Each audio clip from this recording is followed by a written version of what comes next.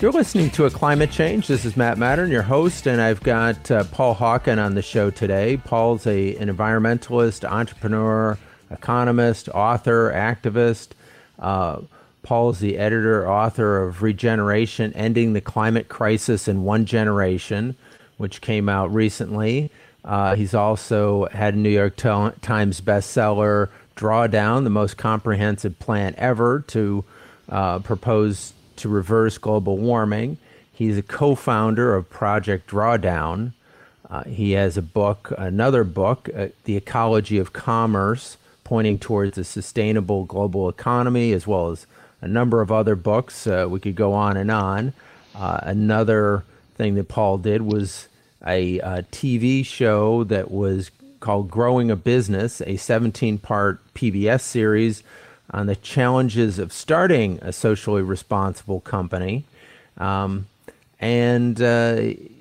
Paul's had a hand in opening Erewhon, which is a grocery store which is close to my house. I know one location. Back in 1967, Paul was part of that. Back, I believe, on the East Coast, and now it's gotten quite a bit bigger, particularly out here in LA. And one of the fascinating pieces of, Paul, your story is going back and working with Martin Luther King Jr. to prepare for the marches in Selma and Montgomery. So without further ado, Paul, welcome to the program. Matt, thank you very much. I look forward to our conversation. Well, tell us a little bit about your journey and what brought you here. Obviously, a fascinating journey going back to the year of my birth, 58 years ago in 1965. You working with Martin Luther King Jr. What kind of got you on that path? Well, I grew up in Berkeley, California, which was at that time only one of three communist cities in the United States. I joke about Cambridge, Madison, and Berkeley, but it was so leftist and radical, which I loved. And so to me, it's sort of like if you're, like a fish in water, you don't know what water is, And same with me growing up in Berkeley, I just thought everybody cared about social justice, and was against political corruption, and so it was pretty natural for me to go down there. I saw footage, of what was going on the Edmund Pettus Bridge, the kids being beaten and truncheoned, and German shepherds and all that sort of stuff. So I'd only been involved with civil rights up here in California, and so I got in a car and went down there and played a very minor role in terms of registering the press, as a media coordinator, but it was simply an opportunity to be a fly on a wall of an extraordinary event, really, and extraordinary people. Well, that is an amazing journey to start at that place as a young person, kind of at the feet of masters in terms of working and organizing and social justice and starting a movement. So how does that inform your work in the environmental movement?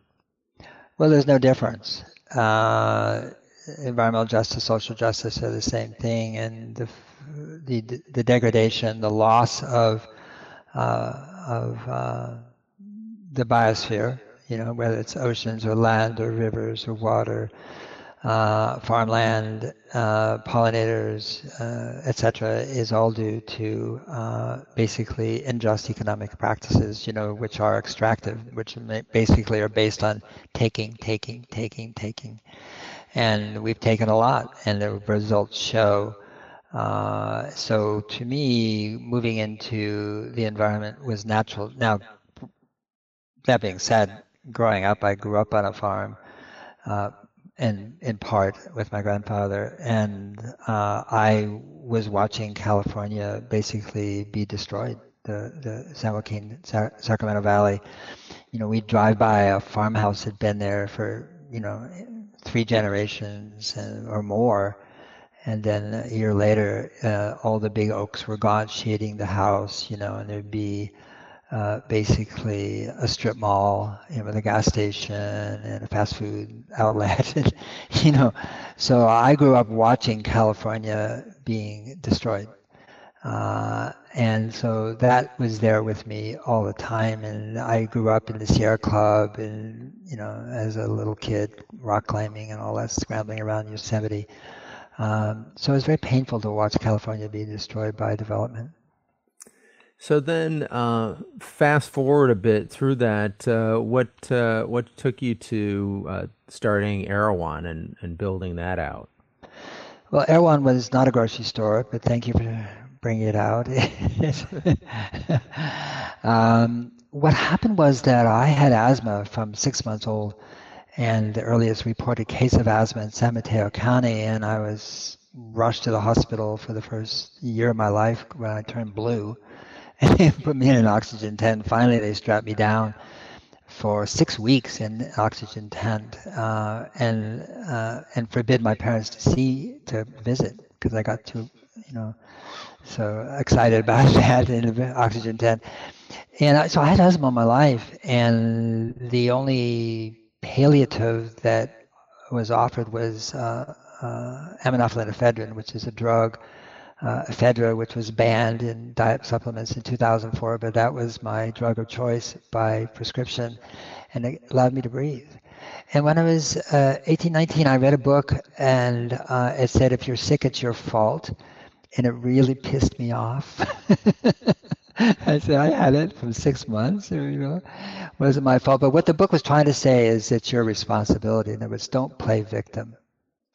And that made sense to me. And so I went on a food fast that the book prescribed, which is just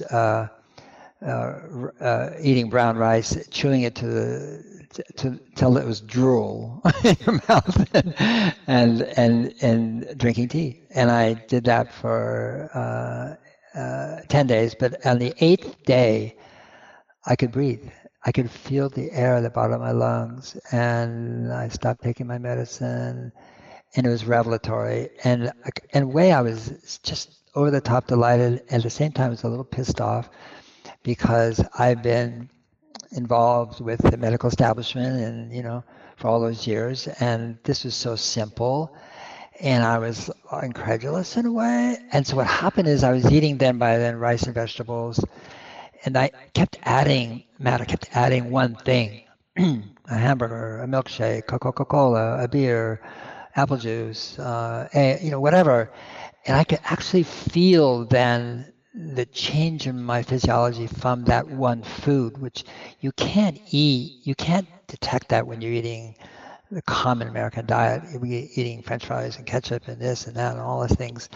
And you can't distinguish which food is having which impact on you. And after I did that for almost a year, I didn't go to the supermarket again. I went to farmers markets, and I went to, ethnic stores, and the Quaker Mill, in Chinatown, Japantown, and Lebanese Town, and to do my shopping on Saturday. And I thought, since I grew up on a farm and we used to have a farm stand and we bought from them, that there should be a farm stand in the city. There should be a place in the city where you can go get real food that was organically grown, that was fresh. Didn't have an ingredient list that you had to translate, if ingredient list at all. And that's how Erewhon started. And it grew into, we had a rail car, we had a warehouse, a 5-story warehouse in South Boston. We had a store in LA, we had a store in Boston.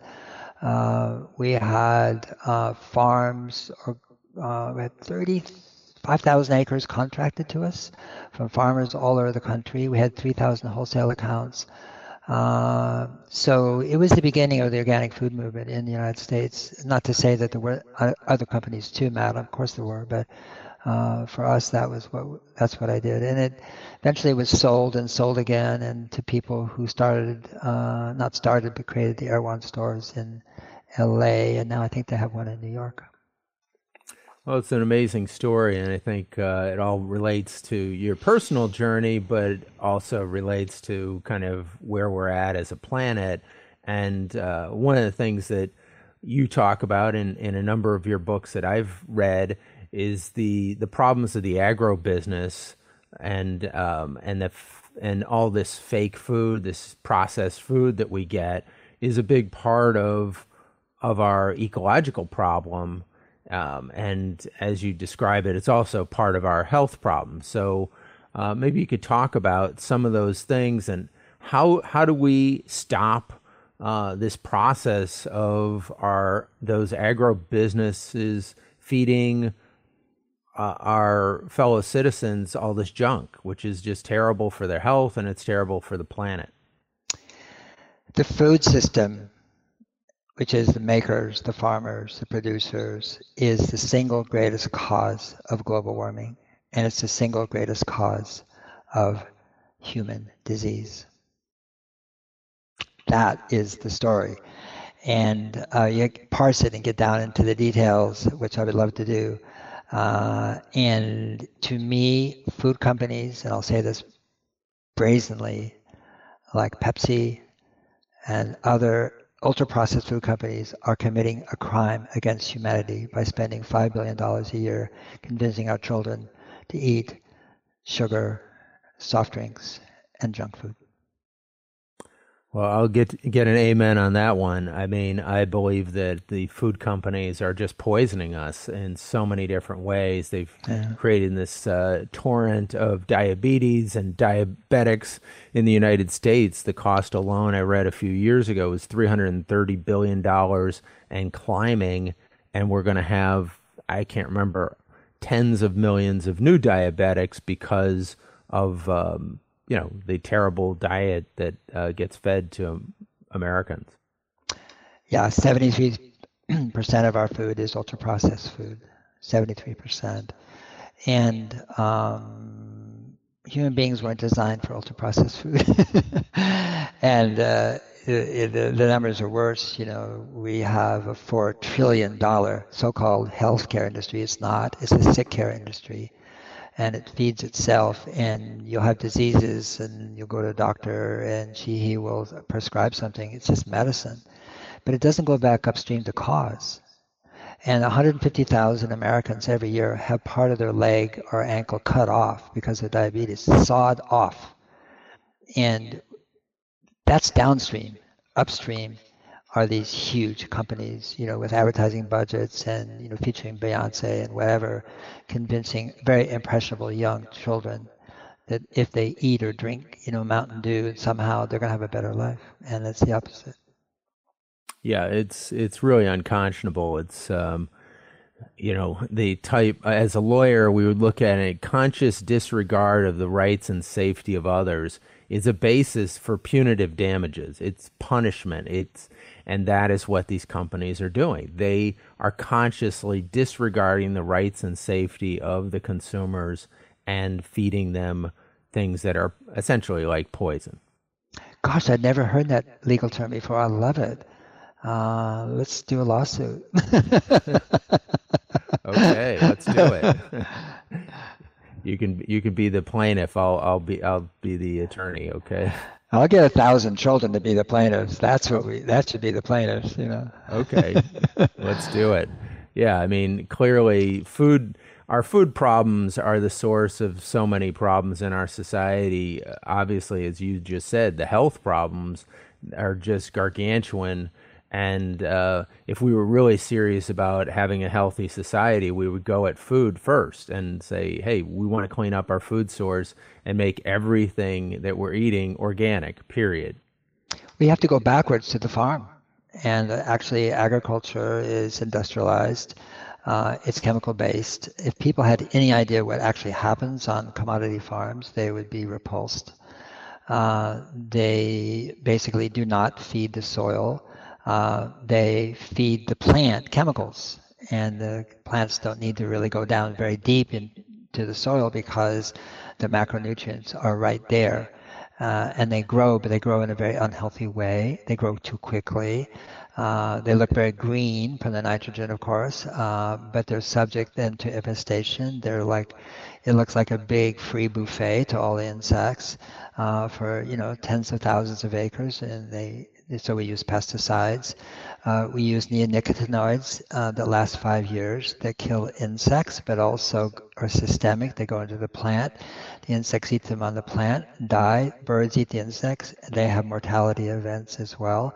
So that's just the beginning. And what we do know is that soil health relates to plant health, and plant health relates to human and animal health. And unless we are aware of that connection, we just are subject to basically going up and down the aisles of our supermarkets and buying what's available.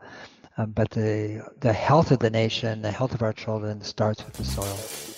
Well, you're listening to A Climate Change. This is Matt Mattern, and I've got Paul Hawken on the program. We'll be right back in just 1 minute.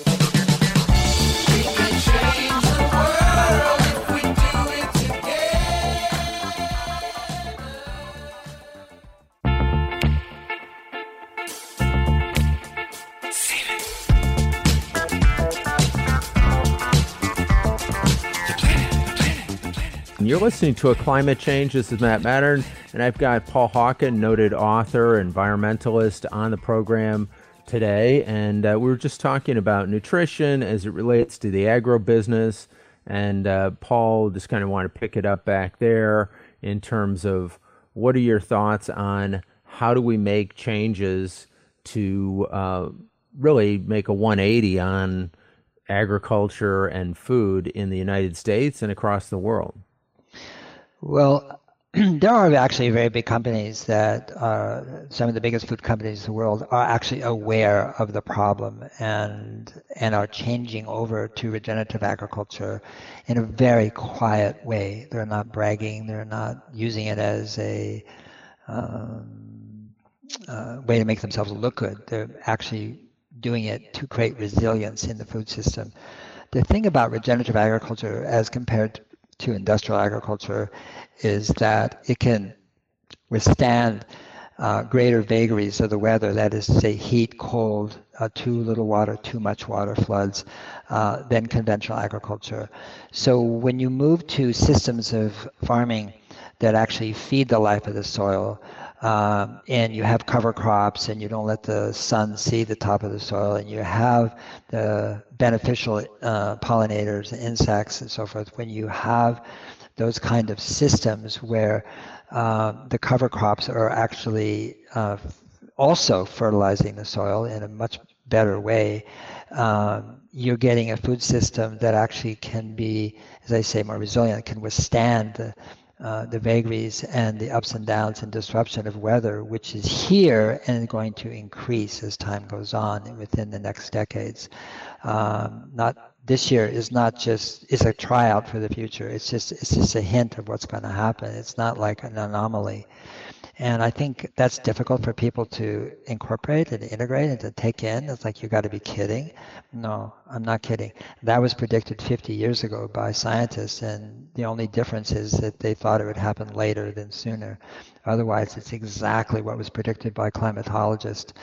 So agriculture, in terms of being organic and regenerative, is actually a way for us to ensure that we have a sustainable food supply, as opposed to say, well, it's a nice thing to do, it's the best thing to do, it's very, idealistic. No, it's the most pragmatic thing that we can do right now in terms of our food system, and it produces healthier food for everybody who eats it, and whether it's in animals or whether it's people around the world.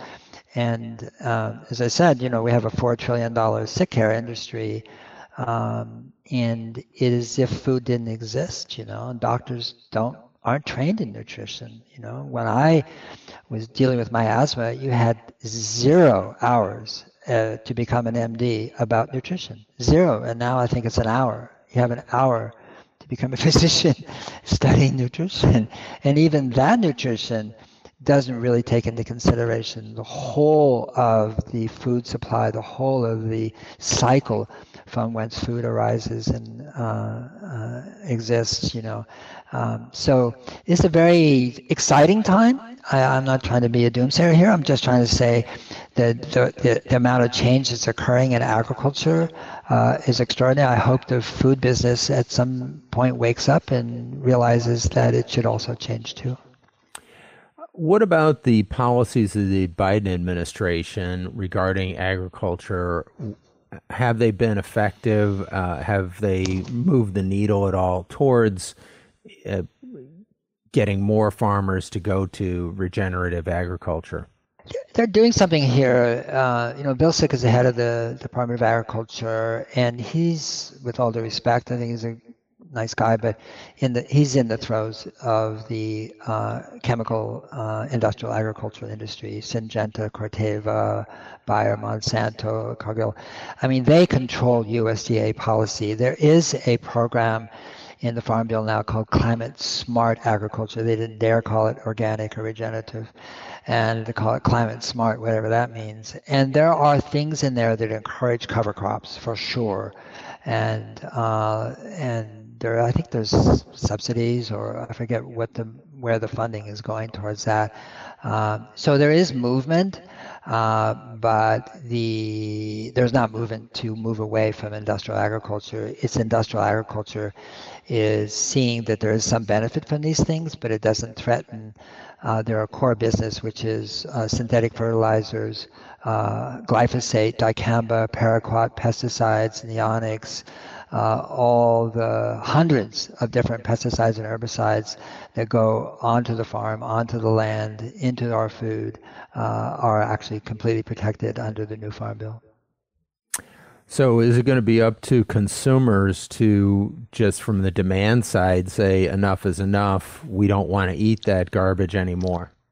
Well, yes, it is. And that requires what we call food justice, which is the availability of fresh, good, healthy food in our communities everywhere. That's not true.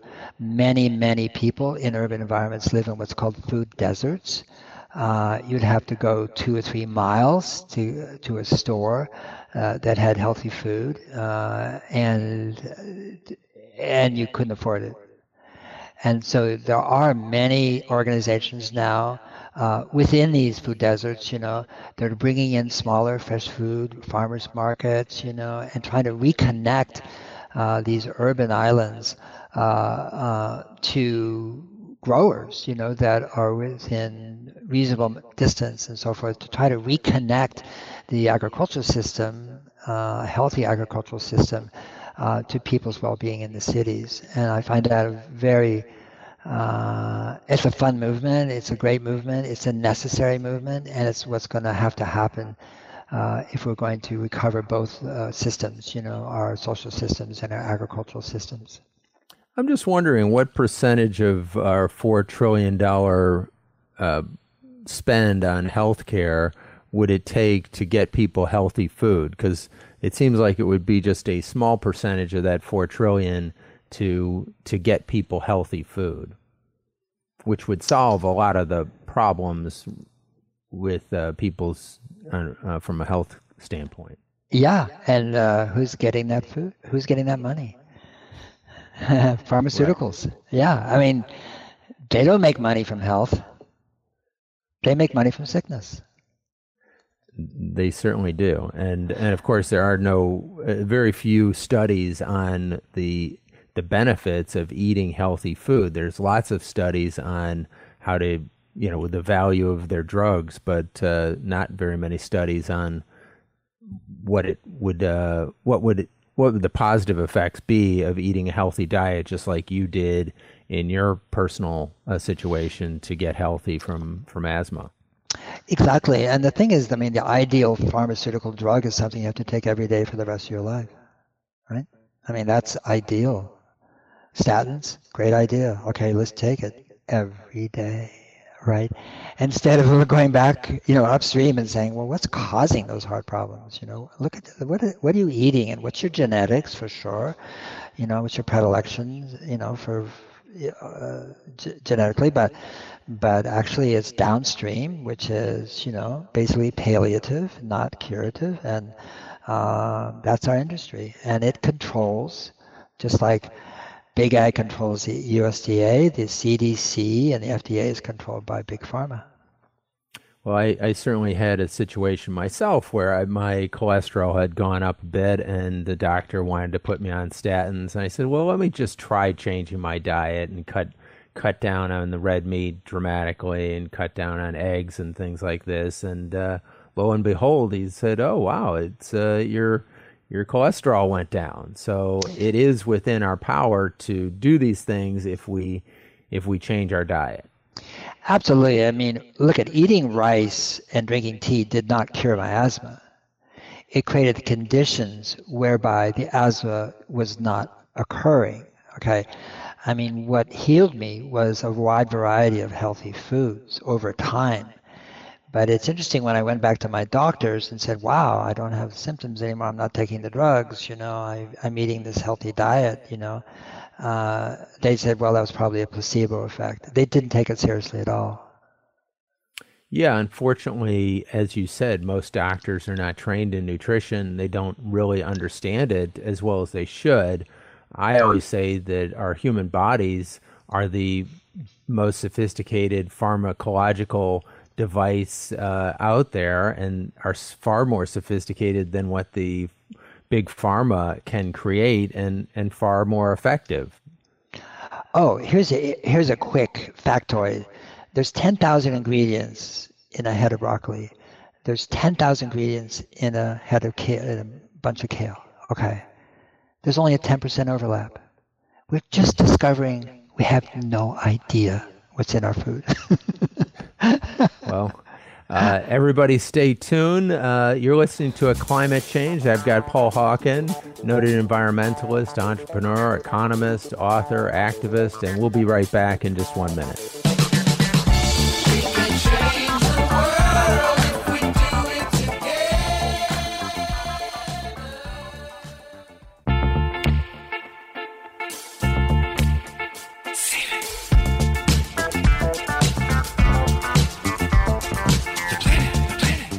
You're listening to A Climate Change. This is Matt Matter, and I've got Paul Hawken on the program. Paul, we were talking about the food chain. I'm going to pivot a little bit with you, and we'll talk about some other issues. I mean, you've got so much stuff that you've written about in your most recent book, Regeneration-Ending the Climate Crisis in One Generation. It sounds like a very, a hopeful, title certainly there. Tell us a little bit about the trajectory of the book and why you wrote it. I wrote it because I feel like the conversation about climate has focused almost entirely on carbon.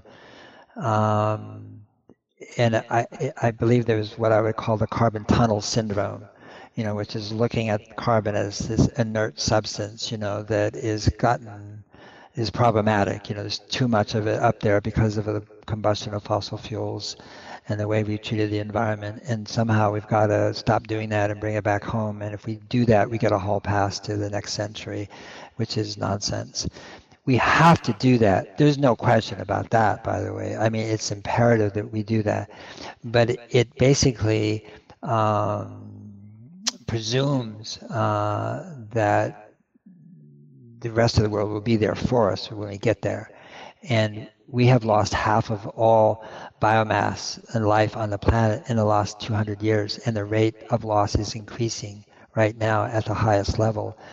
And so it's almost as if we have a climate movement that sort of assumes the planet will be there, in fact is destroying the planet. And even some of the climate solutions are destroying the planet. And destroying the planet by extracting. I mean, the first principle of really reversing climate, and it's not really reversing climate change because climate is always going to change. What we want to reverse is global warming, global heating. We want to reverse the impact climate is having upon society. Climates are, like I say, always going to be changing. They're supposed to. That's what climate does. And so we don't want to fight that. What we want to do is understand how we've changed it, because the climate or the atmosphere is simply responding to what we do here on Earth. No other reason. And so how do we change what we're doing here? And one of the principles of what we do has to be reciprocity, which is after hundreds and centuries of time where we've just been taking, from the forest, from people, from cultures, from oceans, from the land, from soil, from water. We have to actually have reciprocity, which is you have to give more than we take. So regeneration is about how can we supply and human needs, and all human needs in a way that creates more life instead of taking life. And that we have an economic system that takes life in order to provide with human needs. Well, we don't argue about providing humans with their needs. That's not the question. The question is, how are we doing that? And that's why, again, regenerative agriculture, not to just focus on that entirely, is an example where you restore the soil, you restore the health of the soil, pollinators, bird life, nutrition that comes out of the soil in terms of plants, and everybody's a winner.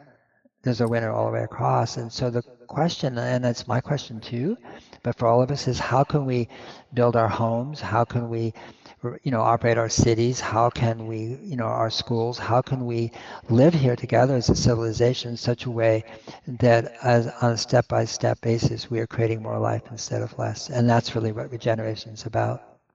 Let me ask you about, you mentioned that some of the climate solutions are destroying the planet. One of the things that is talked about a lot is the amount of mining that has to be done for, say, electric car batteries.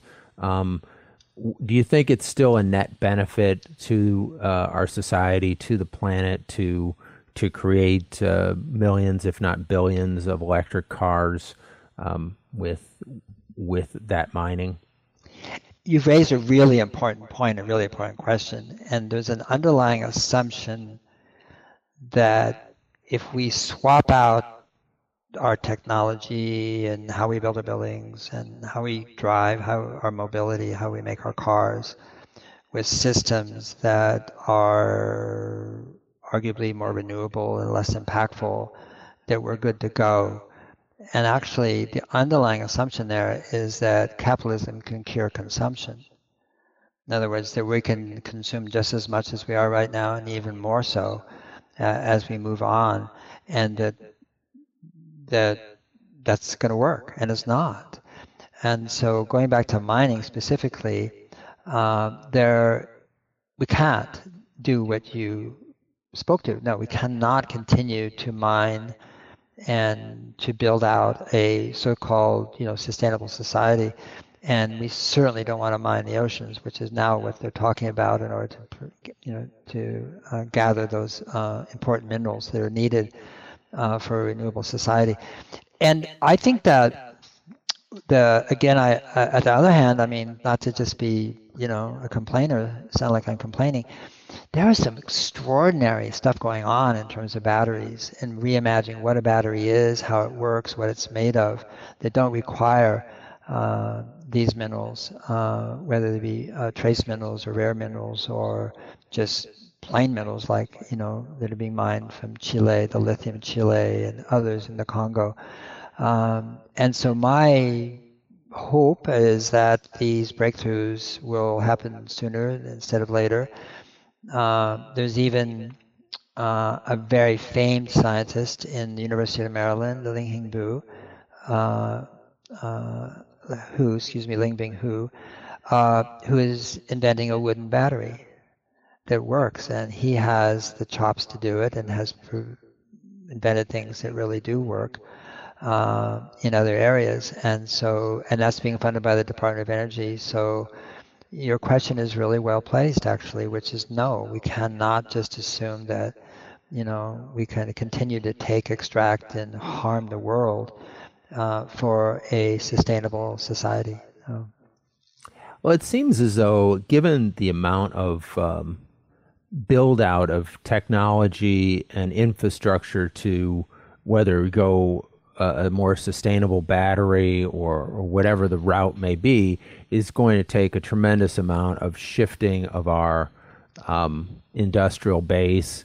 And it wouldn't just consuming less be a far more elegant solution to this problem than just trying to live at the same or greater rate of consumption than we've lived heretofore? Absolutely. And I think it's not, it's like the, oh gosh, it's like the subject that nobody wants to attend to. Business doesn't want to talk about it, and politicians don't want to talk about it. And people actually don't want to even think about it because most people don't have enough, or at least they think they don't have enough. And in many cases, they do not. And so we actually have to think about this in a way that how do we really support those people who wake up every morning with the current existential threat. They're worried about food, they're worried about food security, they're worried about security for their children, about education, about clothing, about warmth, about housing, about jobs that give them dignity and a living wage. That's most of the people on Earth right now.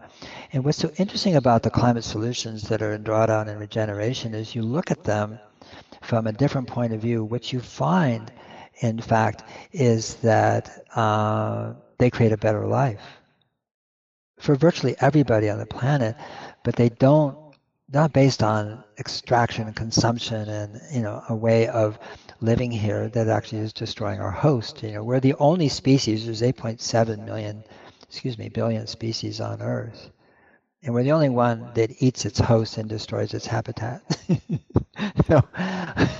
so there's room to maneuver here, to think about living here in such a way that doesn't do that. Well, I love, there's an Eisenhower quote in your book. Back in 1953, Eisenhower was talking about the cost of a bomber to society and how many hospitals and roads and homes could be created for the price of that bomber, and now that has increased like 10 or 50 fold with the bombers that we currently have. And so maybe just a different way to look at that we have the economic means to solve many of our problems if we reallocated some of our resources for problems that are not military ones. Absolutely. And one of the ways we could do that is, and work with every other country in the world, why can't we have a cabinet post that's called the Department of Peace?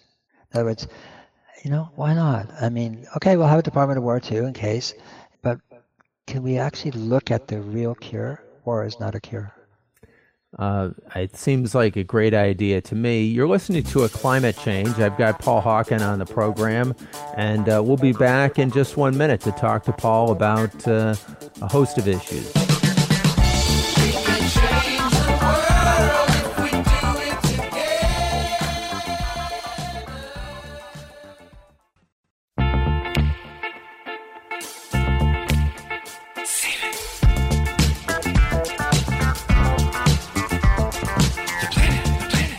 You're listening to A Climate Change. I've got Paul Hawken, author of Regeneration-Ending the Climate Crisis in One Generation.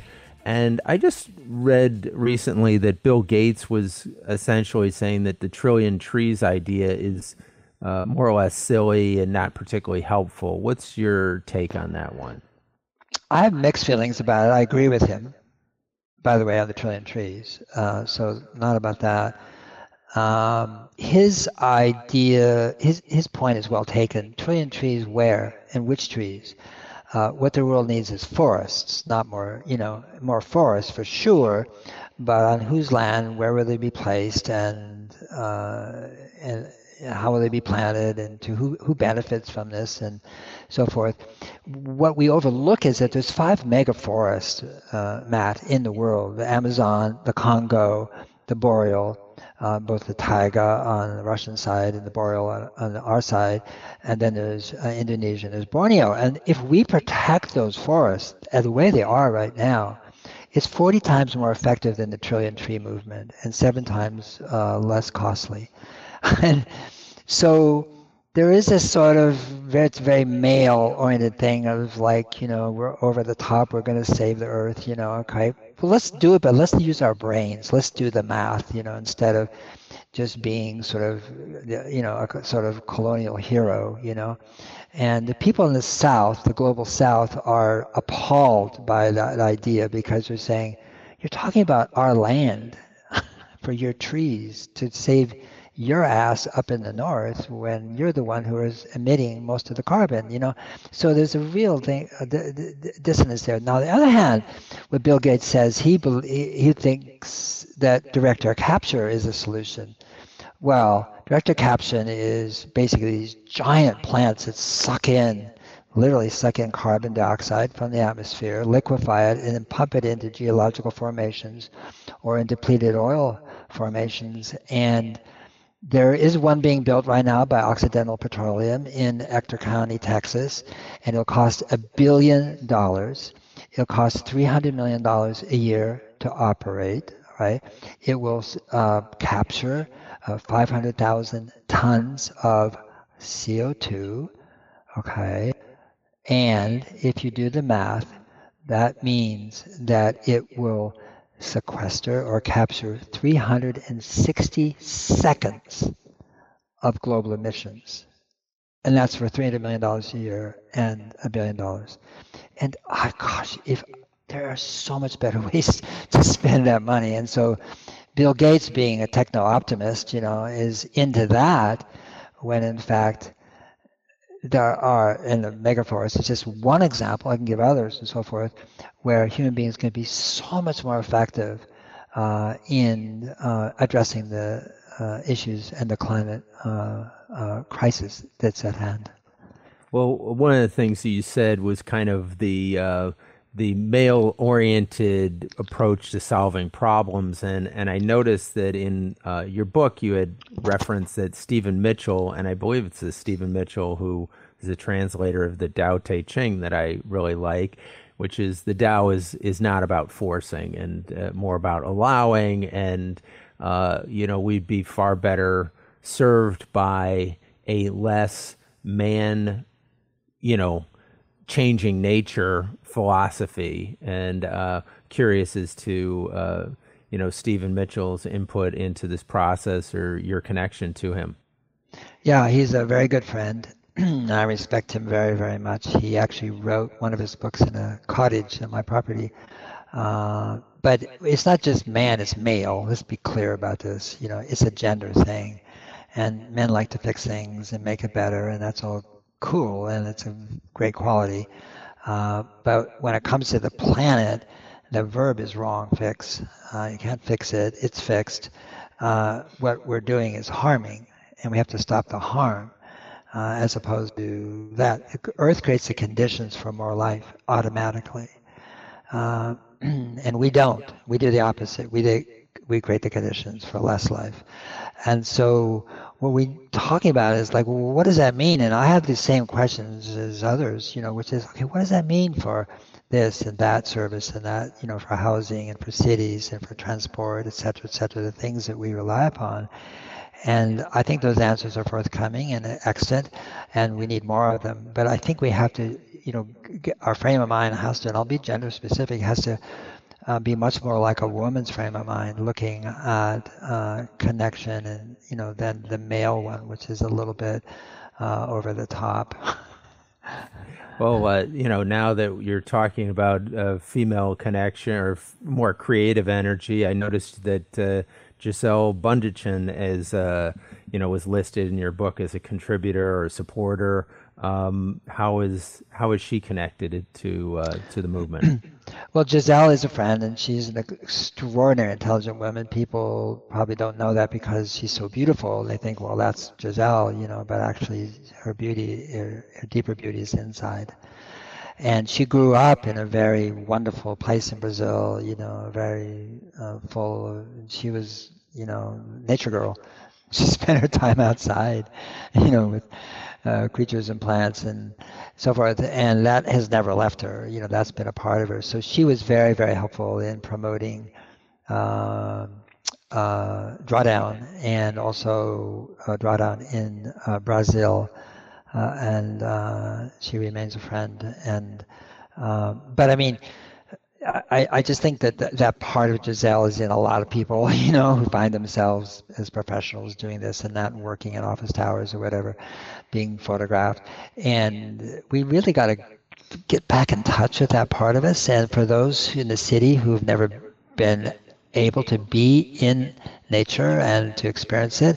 I think one of the most important solutions in terms of reversing global warming is to get people away from their screens, away from digital information and awareness, and have a direct awareness of where we live and how it works. And it's fascinating and magical and infinitely varied. And so I don't think watching whatever you watch or whatever you read is sufficient unto the task at hand to actually develop that sense of wonder and awe and mystery. My next book is called Carbon, the Book of Life. I just finished it. And it is exactly about that, which is, oh my gosh, look where we live. It's so amazing and so fantastic, you know. And I think we're cut off from that sense of wonder. And, you know, you're going to protect what you love. And we have to create those conditions where we can fall in love with where we live, with this beautiful, exquisite planet. It's a Goldilocks planet. There's only one we got. But when you get into it, as opposed to saying nature-based or, you know, all those kind of terms, forget all that, and you get into that, whether it's the soil, whether it's plants, gardens, pollinators, you know, I mean, insects, you know, butterflies, you know, the ocean. So when you take any part of that and start to really understand what's going on there, it's gobsmacking. It is extraordinary, and we all need an injection of that. Well, I amen to that one too. I do a gratitude exercise every day, and it just kind of has me open my eyes to the beauty of the world around me, and just the flowers, the trees, the whole thing is just amazing. Yeah, it's unfortunate we don't have more time with you, but it's been great having you on the program. Thanks, Paul Hawken. Go out and get a copy of Paul's book, Regeneration-Ending the Climate Crisis in One Generation. Also, take a look for his new book, Carbon, the Book of Life. Follow him on social media. And be the change we want to see in the world. Be kind, and if everybody'd be so kind as to follow us on A Climate Change with Matt Mattern, go to aclimatechange.com.